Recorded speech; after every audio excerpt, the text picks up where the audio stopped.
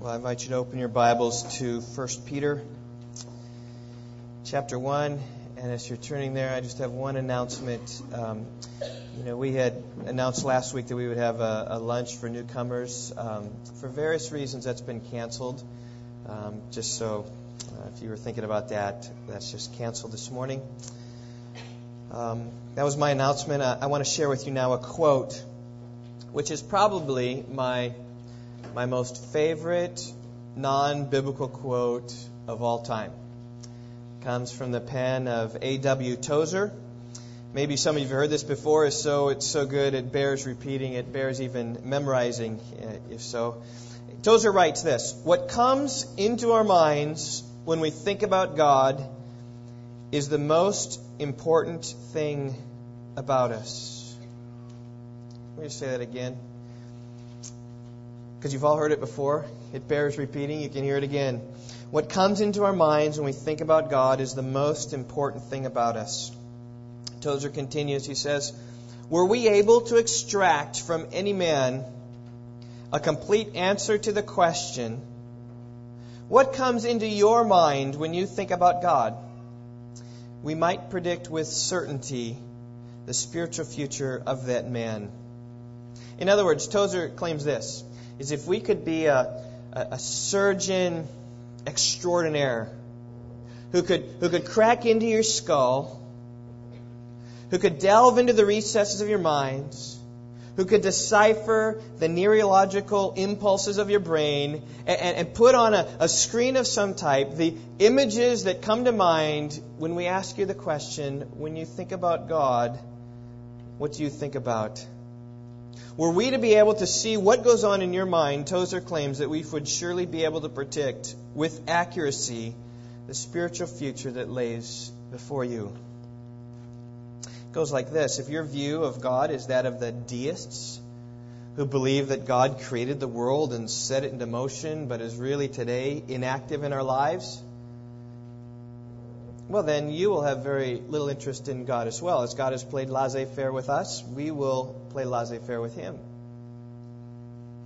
If your view of God is that of a grandfather who's all about love, is just big smiles with big open arms, willing to accept you regardless of what you do, well, then you have really very little incentive to walk in His ways.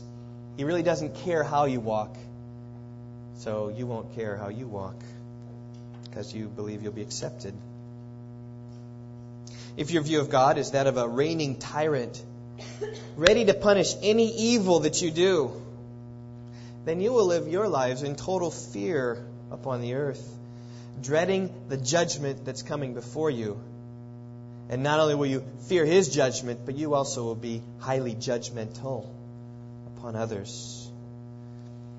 But if your view of God is that of the Bible, holy and pure, but yet gracious and forgiving through the blood of Christ, then you'll have a desire to respond, to live an obedient, pure, holy life, knowing God's love for you in Christ, absolutely secure, but desiring as His child to please Him with all of your being. The principle is really this: you'll be like your God in many ways. The way you act is dependent upon your view of God. And that's the principle of our text this morning. 1 Peter 1, verse 16. Though we're going to look at just one verse, I want to catch the context. Verse 13. "Therefore, prepare your minds for action. Keep sober in spirit. Fix your hope completely on the grace to be brought to you at the revelation of Jesus Christ. As obedient children, do not be conformed to the former lusts, which were yours in your ignorance, but like the Holy One who called you, be holy yourselves also in all your behavior, because it is written, you shall be holy, for I am holy." Contained in these words are a call to holiness, a call to purity, a call to a righteous life. Verse 14 is the negative side of that command. Don't be conformed to your former lusts. And verse 15 is the positive command. Be holy in all your behavior. And verse 16 gives the reason for this. Because I am holy, declares the Lord. In other words, we're to be holy because God is holy. We are to be like our God. He's holy, therefore we are to be holy. Peter quotes here the Old Testament. In fact, 3 times in the Old Testament are these exact words contained. All 3 of them occur in the book of Leviticus. In every instance, the context is exactly identical to the context here in 1 Peter. You're not to be like those around you who live in their sin. Rather, you're called to be different. You're called to be a holy people set apart for me. You're to be holy because I, the Lord your God, am holy. And that's what God speaks about in Leviticus. He's pulling a people out of Egypt and saying, you are a distinct nation and you need to live differently. Let me give you my laws of how it is you ought to live differently. And that's what Peter says here this morning. Based upon what we've been pulled out of, based upon the fact that we are now the people of God, we need to live holy lives because He is holy. Now, this morning we could easily zoom past this verse and continue our exposition with verse 17. But, I really feel the need for us to just stop here with this one verse and linger for another week. Next week we'll get on to verse 17. And the reason I think I feel strongly about this is probably has to do with my own walk with the Lord. See, I grew up in a church that had what you might call a low view of God.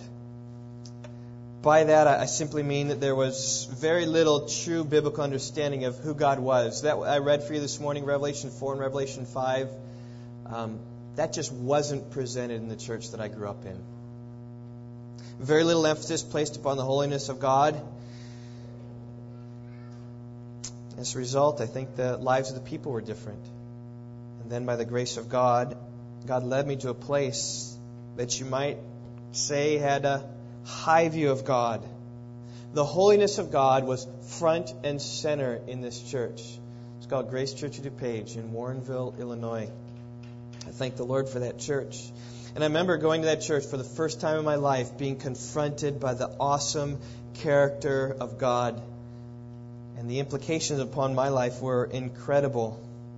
And, really, it was no accident that such was the case. That when I went to that church, I was struck by the holiness of God. Because shortly after I attended this church, they built an auditorium and dedicated this auditorium. And the elders of the church wrote a letter to the future members of the church, placed this letter in a cornerstone of the church to be opened someday and be read by future members of the church. And I think it was about 3 years ago that they broke open this cornerstone and read this letter. I got a copy of this letter. It's dated November 5th, 1989. That was right about the time when I started going to that church. And this is how the church was founded. The elders said this: to the future members of Grace Church of DuPage, this letter is being written in concert with the dedication of this auditorium. We are using this dedication service as an opportunity to reaffirm our commitment as a congregation to the purpose for which the Lord has raised up this church. The purpose of Grace Church is to reveal the holy character and caring heart of God to a perishing world, and in obedience to be led by the head of the body, the Lord Jesus Christ. It is our most earnest desire and prayer that the future generations of Grace Church will seek to maintain this purpose and thereby honor the Lord and His Word. Therefore, whenever or for whatever reason this cornerstone is opened, may the reading of this letter cause the church to pause and ask yourself this question: are we fulfilling the purpose for which God raised up this church? If indeed you as a congregation have strayed from the very purpose for which God has established Grace Church, then may you respond as Isaiah did in Ezra 9 verse 10. And now, our God, what shall we say after this? For we have forsaken thy commands. And may you take heed to the words of our Lord. Remember therefore from where you have fallen, and repent and do the deeds you did at first. Revelation 2:5. As you seek in your generation to reveal the holy character and caring heart of God to a perishing world, may God continue His rich blessing upon this church, the elders of Grace Church, November 5th, 1989. Grace Church was raised up to reveal the holy character and caring heart of God to a perishing world. In my church upbringing, I knew much about attempting to reveal the caring heart of God to a perishing world. but I knew very little what it meant to reveal the holy character of God. And when I came to the church and saw the holy character of God, it totally changed the way I viewed God. It changed the way I viewed worship. It changed the way I viewed the church. It changed the way I viewed my life. It changed the way I viewed my own sin. It changed the way how I should show a caring heart of God to a perishing world. See, for the first time in my life, I saw the supremacy of God and longed to live for His glory. A few years later, I read a book by R.C. Sproul. I think I got it here. We have it on their back table here, called The Holiness of God. How many of you read this book? Some of you. It's a great book that just seeks to lift up God and to show how awesome He is. And that book really helps solidify a lot of these things in my mind. And so for that reason, I think it's good for us here to linger on verse 16. I think there's another reason, is because the church across America needs to understand this. I think there are many churches that don't. Many churches have a low view of God. And again, I quote A.W. Tozer. He said this. He said, Christians today appear to know Christ only after the flesh. They try to achieve communion with Him by divesting Him of His burning holiness and unapproachable majesty, the very attributes He veiled while on earth, but assumed in fullness of glory upon His ascension to the Father's right hand. The Christ of popular Christianity has a weak smile and halo. He has become someone up there who likes people, at least some people, and these are grateful, but fundamentally not too impressed. Well, the aim of my message this morning is to do what I can do to rid your mind of a wrong view of God. Because a wrong view of God has a devastating effect upon the way you live, and will have a devastating effect upon the future of Rock Valley Bible Church.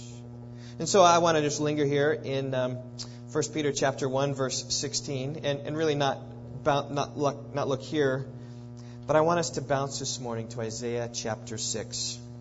You can turn there. Isaiah chapter 6 will be here the rest of our time this morning. Perhaps it's a familiar passage of Scripture to you. If it is, I just say praise God, because it has helped many down through the ages, and it will help you with your walk with God. If this isn't familiar with you, like it wasn't familiar with me when I stepped into Grace Church of DuPage, then may the Lord use it in your life so as to see God for who He is. Well, I've chosen these verses here in Isaiah 6 because they give a good picture of the holiness of God. In fact, it's probably the best picture we see of this anywhere in Scripture. It describes the throne of God. Isaiah 6, verse 1, In the year of King Uzziah's death, I saw the Lord sitting on a throne, lofty and exalted, with a train of His robe filling the temple. Seraphim stood above Him, each having 6 wings. With 2 He covered His face, with 2 He covered His feet, and with 2 He flew. And one called out to another and said, Holy, holy, holy is the Lord of hosts. The whole earth is full of His glory. And the foundations of the threshold trembled at the voice of Him who called out, while the temple was filling with smoke. And then I said, Woe is me, for I am ruined, because I am a man of unclean lips, and I live among a people of unclean lips. For my eyes have seen the King, the Lord of hosts. Then one of the seraphim flew to me with a burning coal in his hand, which he had taken from the altar with tongs. He touched my mouth with it and said, Behold, this has touched your lips, and your iniquity is taken away, and your sin is forgiven. Here in Isaiah 6, we see the commissioning of Isaiah. It's a time in which God called Isaiah to be a preacher and a prophet. You see in verse 8, he's willing to go. And God gives him his commissioning charge in verses 9 through 13, a fruitless ministry was his charge. Well, according to the very first verse in Isaiah, we see that Isaiah prophesied during the reigns of 4 kings: Uzziah, Jotham, Ahaz, and Hezekiah. Now, when you look at these kings, they span about 100 years. Isaiah wasn't that old. He caught his reign here at the end of Uzziah's reign. In fact, it says here at the year of King Uzziah's death is when he was commissioned to send. We don't know whether this is before Uzziah died or whether it was after he died, but it was somewhere when he died. Near the time when he died. This, by historical records, happened in 639 BC. 2 Chronicles chapter 26 tells the story of Uzziah. He was one who met with great success, reigning 52 years in the kingdom of Judah. And the kingdom of Judah became strong. In fact, it was so strong that Uzziah's heart was proud, and he acted corruptly. As a king, he was forbidden to go where the priests go. But in his pride and arrogance, he thought he could do anything and went into the Holy of Holies, offered up the incense, the altar of incense. And as soon as he offered it up, right then and there, God struck him with leprosy. It was the very last time he was allowed in the temple. The priests and he himself were ushered out of the temple to spend the last 11 years of his life in relative obscurity, while his son Jotham reigned there in his place. And as Isaiah grew up, probably the only thing that he knew of Uzziah was the sickly old Uzziah who lived off by himself in a leper colony. Oh, certainly Isaiah had heard about how God had prospered this great king, but he didn't know them personally. It's a little bit like you parents maybe telling your kids about the Reagan years. Oh, the days of Ronald Reagan, they were the days. Ronald Reagan was a great leader. Our military strength then was at its greatest. Our economy boomed. It was the end of the Cold War Reagan brought in. Those were great times. And maybe Isaiah's father placed Isaiah upon his lap and told him how in the days of Uzziah, there was none to compare with Uzziah. He destroyed the Philistines. The Ammonites were subdued under his hand. He built towers in Jerusalem. He dug cisterns to accommodate the many livestock. There was no lack of food as the fields flourished. He had a strong army, 300,000 men, all well armed with helmets and bows and body armor and sling stones and shields and spears. Under his reign, we invented new weapons that could shoot arrows farther than ever before, that could catapult rocks further than ever before, and his fame extended far beyond Judah. Oh, Isaiah, you should have seen the king of Uzziah in its glory days. But Uzziah of Isaiah's days had wasted away, much like the life of Ronald Reagan, who spent the last decade of his life in obscurity as he suffered from Alzheimer's. That was King Uzziah.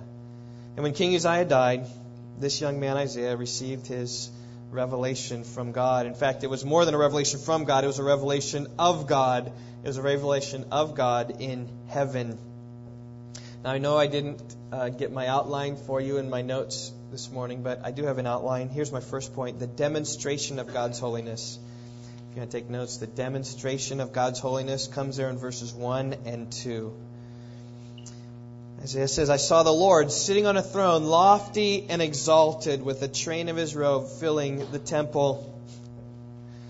What immediately struck me was the contrast between Uzziah, the earthly king, dying of leprosy, and God, the eternal king, high and lofty and exalted in heaven, still reigning. Where once Uzziah was strong, now he was weak. But God has always been strong. He is lofty and exalted, strong and mighty as ever. Now, should you trace this throne room scene throughout all of Scripture, you'll find that God still today is on his throne, lofty and exalted. As we read in Revelation chapter 4, God will always be on his throne, lofty and exalted. Just as God reigned in the days of Isaiah, God is still on his throne today, and God will be on his throne forever. God buries every king. Uzziah reigned 52 years in Judah, but his reign wasn't as long as God's reign. Psalm 93 verse 2 says, Your throne is established from of old. You are from everlasting. God's reign is throughout all eternity, and no king will ever be as great as our King, the Lord of Lords, the God of gods. That's why he's called the Lord of Lords. That's why he's called the King of Kings. God is reigning upon his throne. Psalm 93 verse 1 begins, The Lord reigns. He is clothed with majesty. The Lord has clothed and girded himself with strength. Indeed, the world is firmly established. It will not be moved. And as Psalm 93 spoke about the clothing of God, so also does Isaiah 6 speak about his clothing, speaks here about the train of his robe. And we see this train of his robe filling the temple. Now in our days and age, we don't have kings who sit upon thrones with long robes of trains for our leaders, but we do have trains for our wedding dresses. I'm sure that many of you women wore a long dress on your wedding day. Your dress was long, had a train behind it. Typically, a wedding dress might have a train a couple feet long that drags behind it. You know, I've seen enough weddings that I know we take great care of the train. You know, before the bride walks down, we roll out this paper upon which she can walk so as not to dirty the train. She stands there before the front of the altar with her groom husband-to-be. And when she walks up the steps, oftentimes I've seen the maid of honor give her flowers to another bridesmaid and then address her train so it's all just perfectly seated and saturated there. We take great honor in the train of wedding dresses. In this week, I discovered that Princess Diana had a dress with a train when she was married, 1981. I think it's 800,000 people, London gathered, worldwide audience, and her train of her robe was 25 feet long. I saw pictures of her walking into the cathedral. I forget which cathedral it was, but it just way behind her, 25 feet. But I guarantee you that the robe here in Isaiah's vision was longer than 25 feet. 25 feet is long by earthly standards. And it showed that Diana was something special, marrying the Prince Charles, heir to the King of England, and she was on track to be queen. For she deserved the robe that big. But the robe of God filled the temple. The fabric of God's robe flows off His throne, buckles and rolls, pleated back and forth, filling the throne, filling the temple. Now, we don't know exactly what that means, that it filled the temple, because the temple filled with smoke also. So it may be that the robe of God's, the train of God's robe went all the way around, covered every square inch of the entire temple area. Maybe it went up the walls a little bit. Maybe it was 3 feet high in the temple. Such speaks of the majesty of God.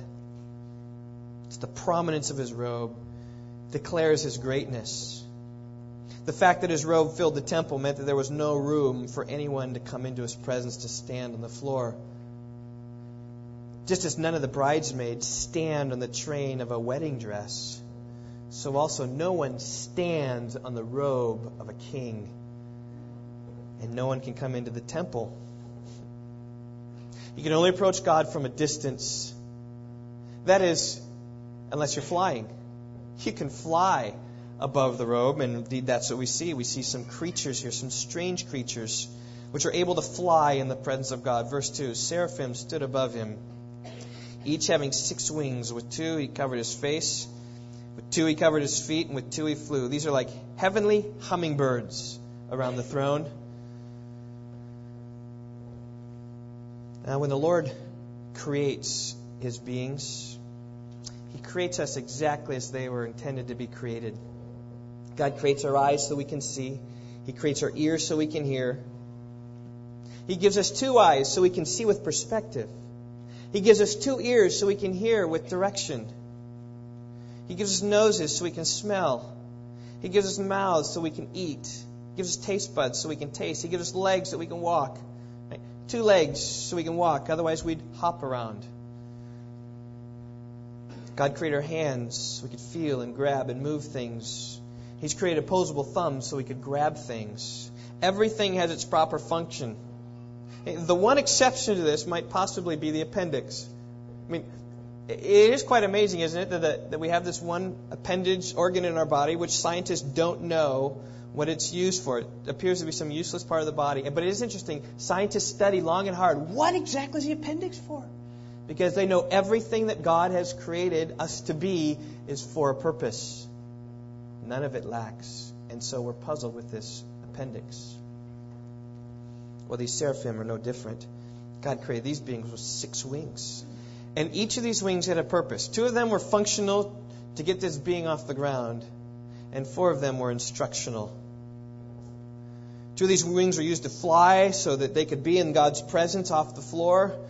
4 of these wings were used to teach us about what it means to be in God's presence. I believe that the wings that used to cover the eyes speak about the glory of God's appearance. He's so glorious that we ought to shield our eyes from Him.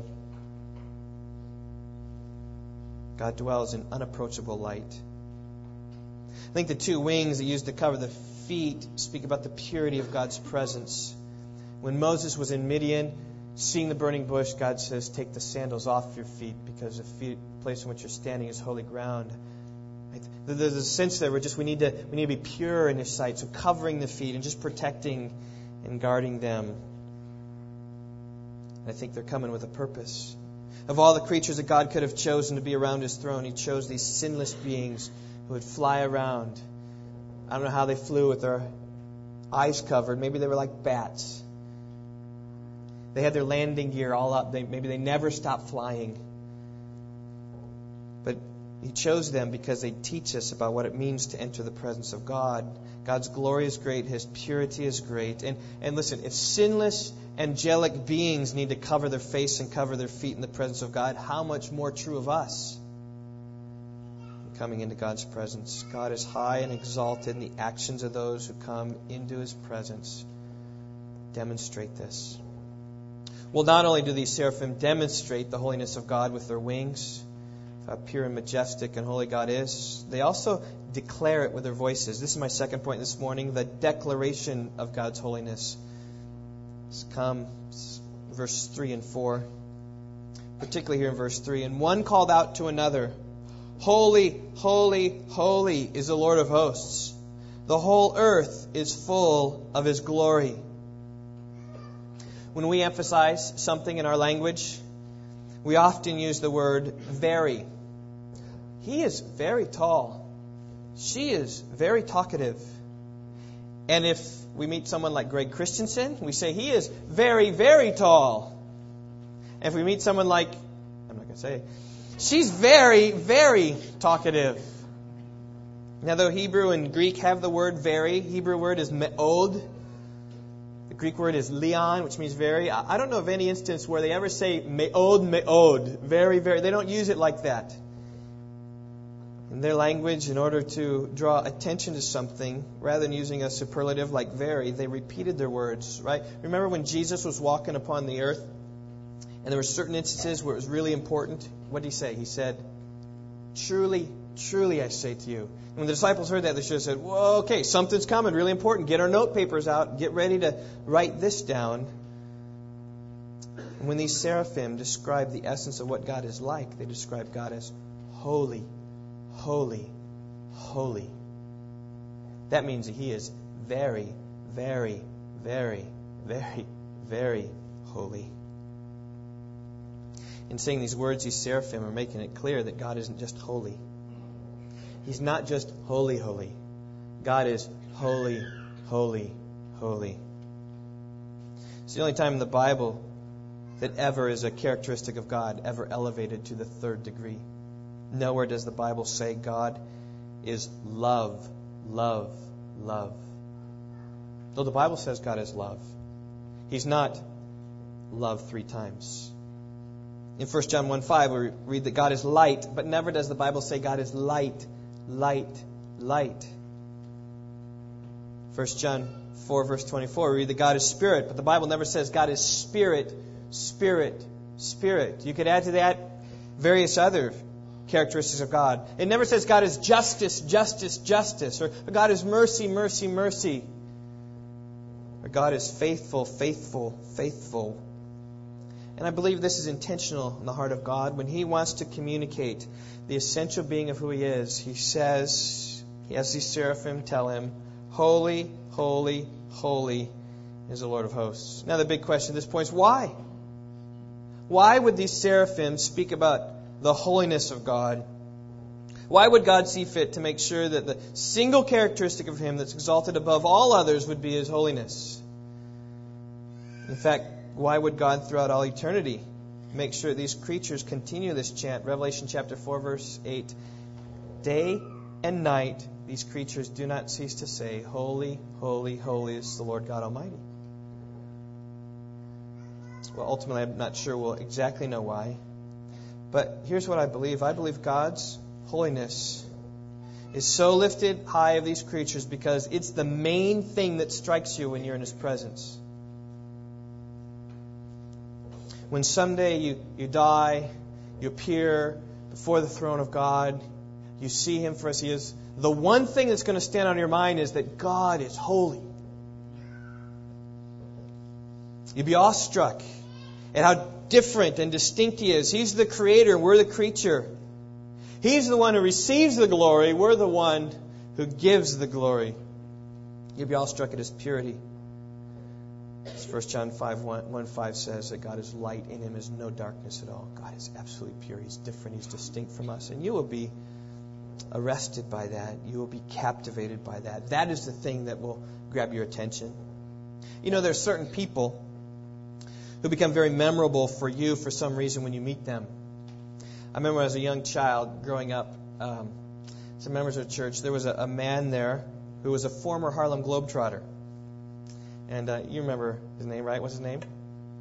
Deacon Davis, a Rockford native. I think you know him, Phil Gusky, right? And I remember shaking his hands on several occasions. Now, this guy, I'm telling you, his hands were like this long. And when he shook your hand, it roped all the way around your hand. And you went, wow, he's got... You know, it wasn't so they were big and thick. It was that they were long and slender and wrapped himself around that. In fact, probably that's why he was such an excellent basketball player.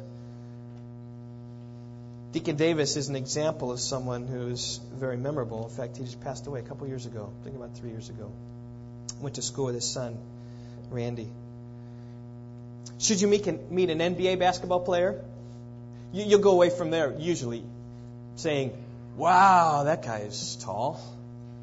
Should you meet an Olympic weightlifter, you'll go away from his presence saying, wow, that guy is strong.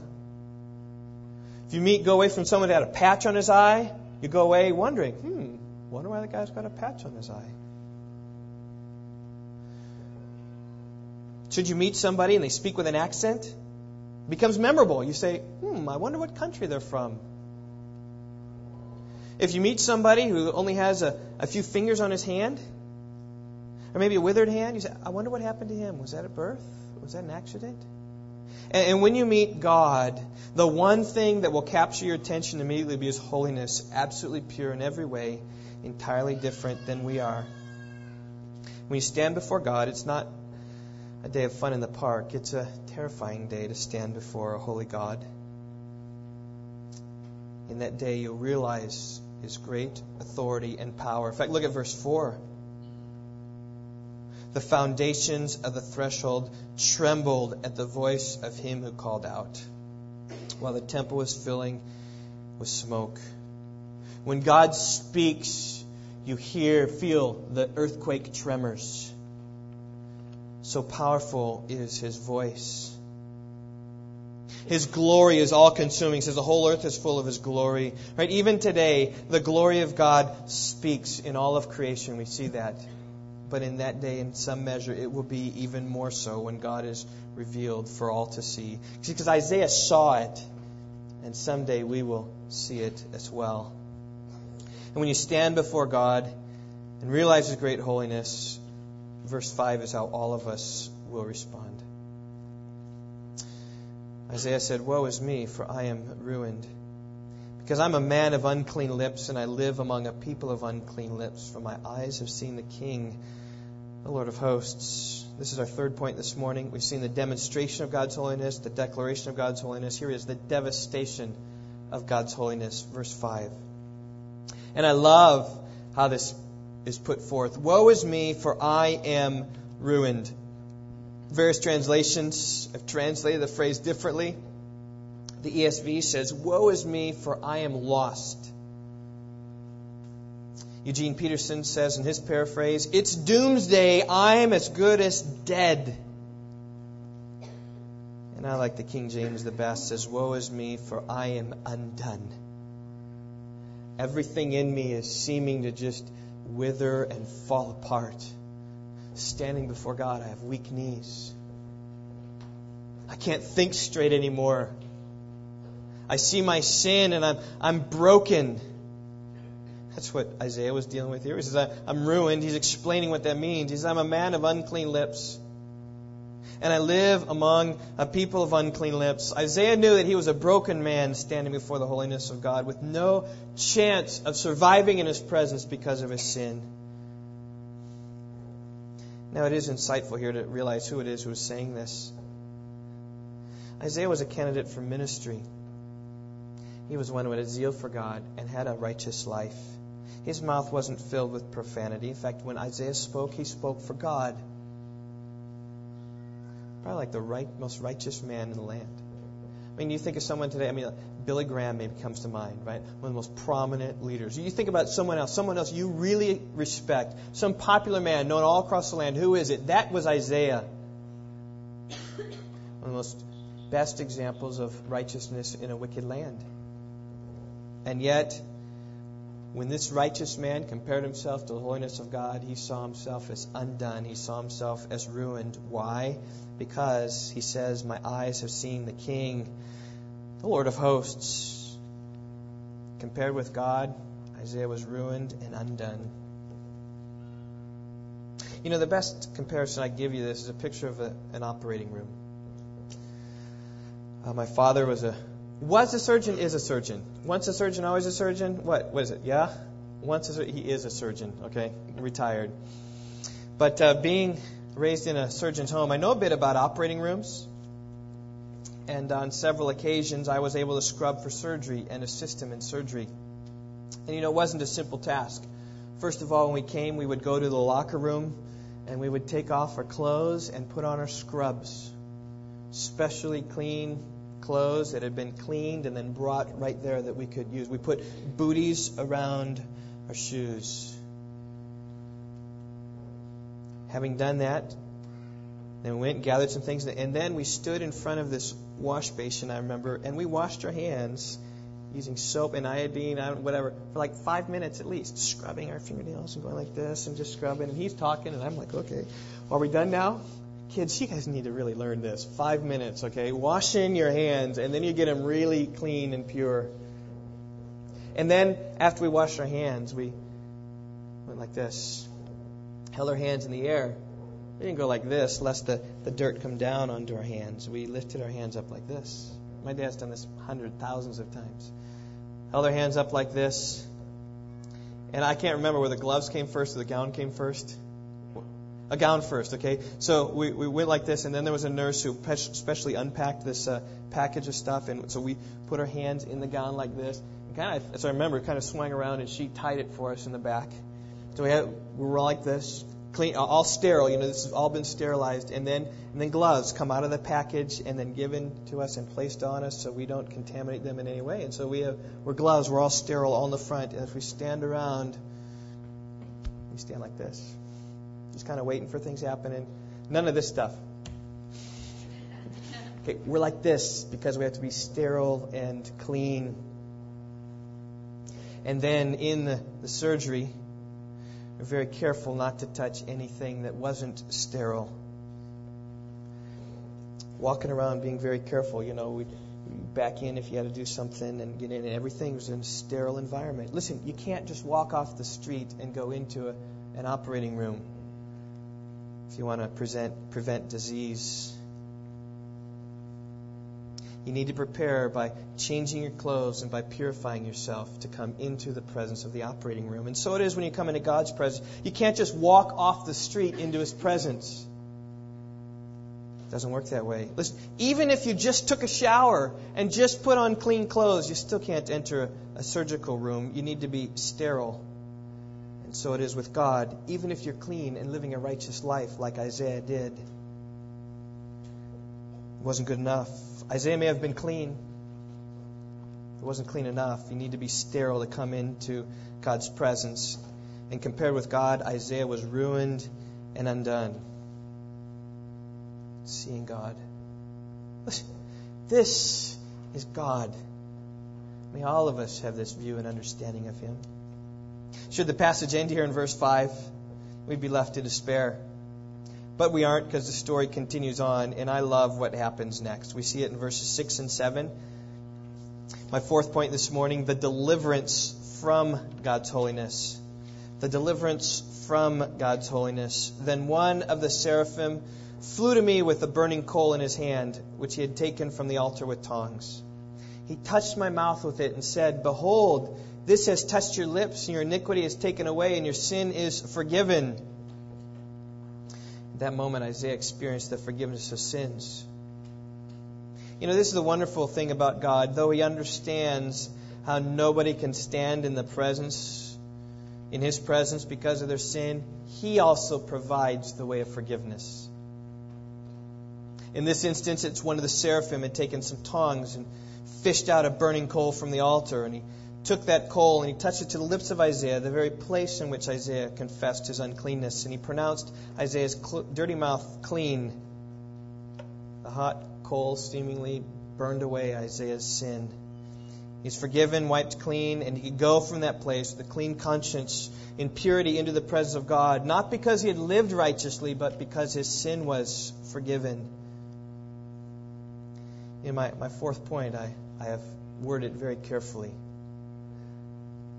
Right? I called it, let's get it right here, the deliverance from God's holiness. The deliverance from God's holiness. You see, because when you're in the presence of God, your greatest need is to be delivered from God. R.C. Sproul wrote a book one time entitled, "Saved from What?" ? The main premise of his book is that fundamentally we are saved from God. Saved from God consuming us in a moment. And he writes this, "What every human being needs to be saved from sin is God. The last thing in the world the impenitent sinner ever wants to meet on the other side of the grave is God. But the glory of the gospel is that the one from whom we need to be saved is the very one who saves us. God in saving us, saves us from Himself." And that's what's taking place here with Isaiah. God knew full well that Isaiah would be consumed in his sin apart from God's coming and purifying him. And God knows full well our predicament in sin as well. He knows that we need a Savior to cleanse us from our sin. And He's provided a Savior for us in Jesus Christ. A man who hung on a cross outside the walls of Jerusalem some 2,000 years ago. Although He was sinless, the God-man come in the flesh, He died as a criminal. And His death became, as it were, a substitute for us. It was His death for all who would believe. He took our sin that we might receive His righteousness. Because we need righteousness to be in God's presence, we need to be saved by God, from God. As A.W. Tozer said, we must take refuge from God in God. That's what's taking place here. That's what takes place for everyone who believes in Christ. We take refuge in the righteousness of Christ from the wrath of God which is due upon us. But listen, the only way you can actually realize and experience this forgiveness is if you come to the point like Isaiah, broken and dead and undone and ruined in your sin. So my question for all of you this morning is, have you come to the place in your life where you're undone?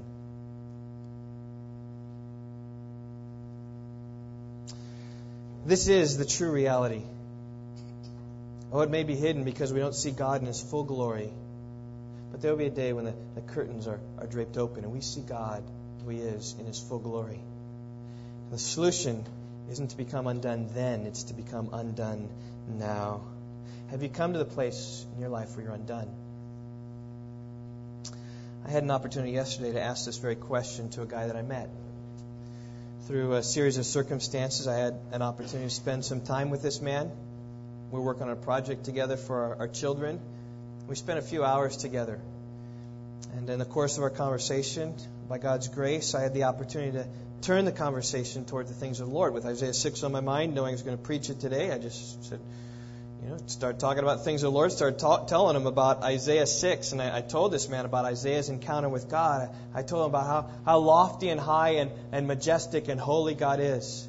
That these beings are around the throne day and night saying, "Holy, holy, holy is the Lord of hosts." And I told him how pure that means that God is. And I told him about how Isaiah, in standing before this righteous and holy God, was undone. The righteous man in the land, undone. And I told this man of the importance in coming to a place yourself to feel in your life that you're utterly helpless apart from God's help. It's only then that you'll see your sin and see your need of a Savior and cry out to Him. And so I asked this man, I said, exact same question I asked you. I said, "Well, have you come to a place in your life that you're undone before God?" I said, "Have you come to realize that you have no hope before a holy, almighty God from cleansing in yourself?" And you know what this man said to me? He said, "No." Not wanting to ruin the moment, I just was quiet for a little bit. And he then replied. He says, "You know what? I've always tried to live the best life that I could." He proceeded to tell me and explain ways in his life in which he is probably more righteous than a lot of people who go to church and then do bad business deals on the backside. So, okay, let's rewind this tape. And so I told him again about Isaiah, how in God's economy it doesn't work that way. Isaiah is the most righteous in the land, and it doesn't even come close to measuring up before holy God. And sadly, this man wasn't moved by my words. I can only pray that this man would see his need for a Savior. So I turn it back to you. Have you come to a place where you have been undone and ruined? Maybe today's that day. Because when we see the holiness of God, that ought to be our only response, ruin. And if you don't feel today, "I am ruined," then you don't understand what I was saying.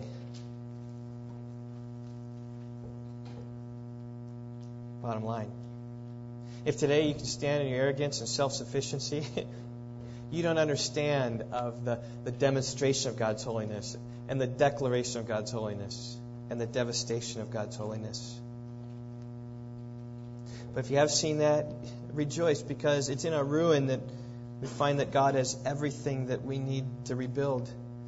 As God cleanses us from our sin, then we are free to follow after Him in holy conduct, and that's how it works. See, we don't come here this morning to worship the Lord to get forgiven. We come here because we are forgiven. And there ought to be an eagerness and a zeal to serve the Lord. Isaiah's zeal was apparent in verse 8. When he heard the voice of the Lord saying, "Whom shall I send? Who will go for us?" Isaiah said, "Well, here am I. Send me." He said, "I'm willing. Whatever you call me to do, God, that's what I'll do." That's what his perspective. It's the response of all who are saved. Been cleansed and purified through the blood of Christ. Anyone who's in that circumstance ought to be willing to go anywhere and do anything the Lord calls us to do, because He's dealt with the most fundamental problem that we have in the universe, to be forgiven before a holy God. Well, it's interesting what God called Isaiah to do. I mentioned this earlier, but He called him to a fruitless ministry. He said in verse 9, "Go and tell this people, keep on listening but do not perceive. Keep on looking but do not understand. Render the hearts of this people insensitive, their ears dull, their eyes dim. Otherwise they might see with their eyes, hear with their ears, understand with their hearts, return and be healed." He says, you go and preach to them and make their hardened hearts even harder by lifting me up. They're not going to turn. They're not going to repent. That's your commission, Isaiah. Are you willing to go? Isaiah said, "Whatever, God." He says, "I will go." But he says, "That's a pretty hard ministry, Lord. How long?" Because he understood. Verse 11. "How long am I going to harden these people by preaching you and your righteousness?" And he said, "Until the cities are devastated without inhabitant, houses are without people, and the land is utterly desolate. The Lord has removed men far away, and the forsaken places are many in the midst of a land." Yet, He does give him a promise. There will be a 10th portion in it, and it will again be subject to burning, by purifying, like a terebinth or an oak whose stump remains when it is felled. The holy seed is the stump. In other words, I'm going to chop down the tree, the axe at the root of the tree. I'm going to chop it down, but there's going to be the stump, a remnant of those who will believe your message. And Isaiah was willing to do that. God purified him, and he went to follow. And God has called us to live a holy life. willing to follow that? That's God's commission on your life, to live a holy life. At this point, we can come right back full circle to 1 Peter 1:16. You shall be holy, for I am holy. Right? God is holy. He's telling us to be holy and reflect Him.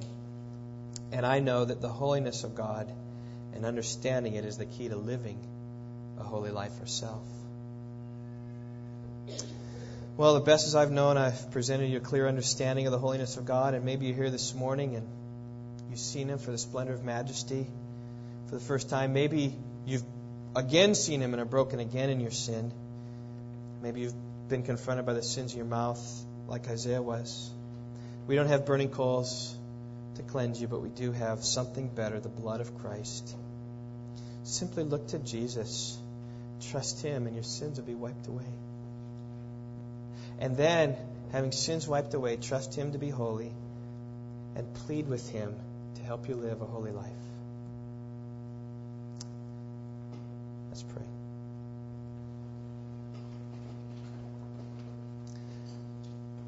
Lord, who is adequate to use words to speak of your holiness?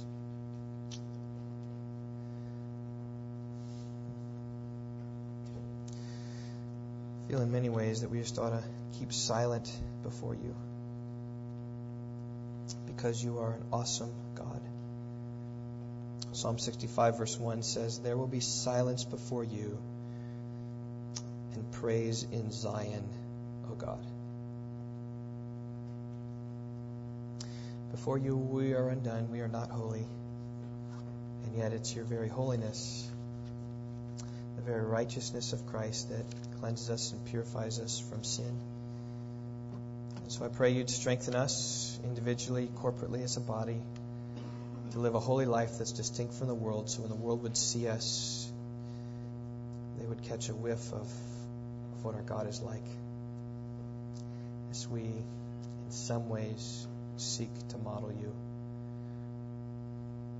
by following after you in your holiness. So I pray this week, God, as we go about making choices of things to do, things to say, places to go, may your holiness ever be on our forefront, and may it guard us away from those unholy places where we ought not to be, from doing those unholy things we ought not to do, from saying those unholy things we ought not to say. So guide us in the truth. I pray the holiness of God would be so much on our lips that we would be bold this week to speak it to people. As I've been thinking of Isaiah 6 this week and had the opportunity with this man, I was praying fervently to you, Lord, give me an opportunity, give me an opportunity, give me an opportunity. I pray that we'd have opportunities this week to ask people whether they are undone, whether they've come to a place in their life that they're undone. Lord, that you would be honored to use the message, and maybe it might be like Isaiah, simply to harden sinners in their heart more. Or it might be used of you, Lord, to convert them. And in that, Lord, we would rejoice. We plead your strength in these things, God. We can't be holy in and of ourselves. You need to help us. I pray you'd help us to be a holy nation, a holy people, called out of darkness into light to proclaim His excellencies.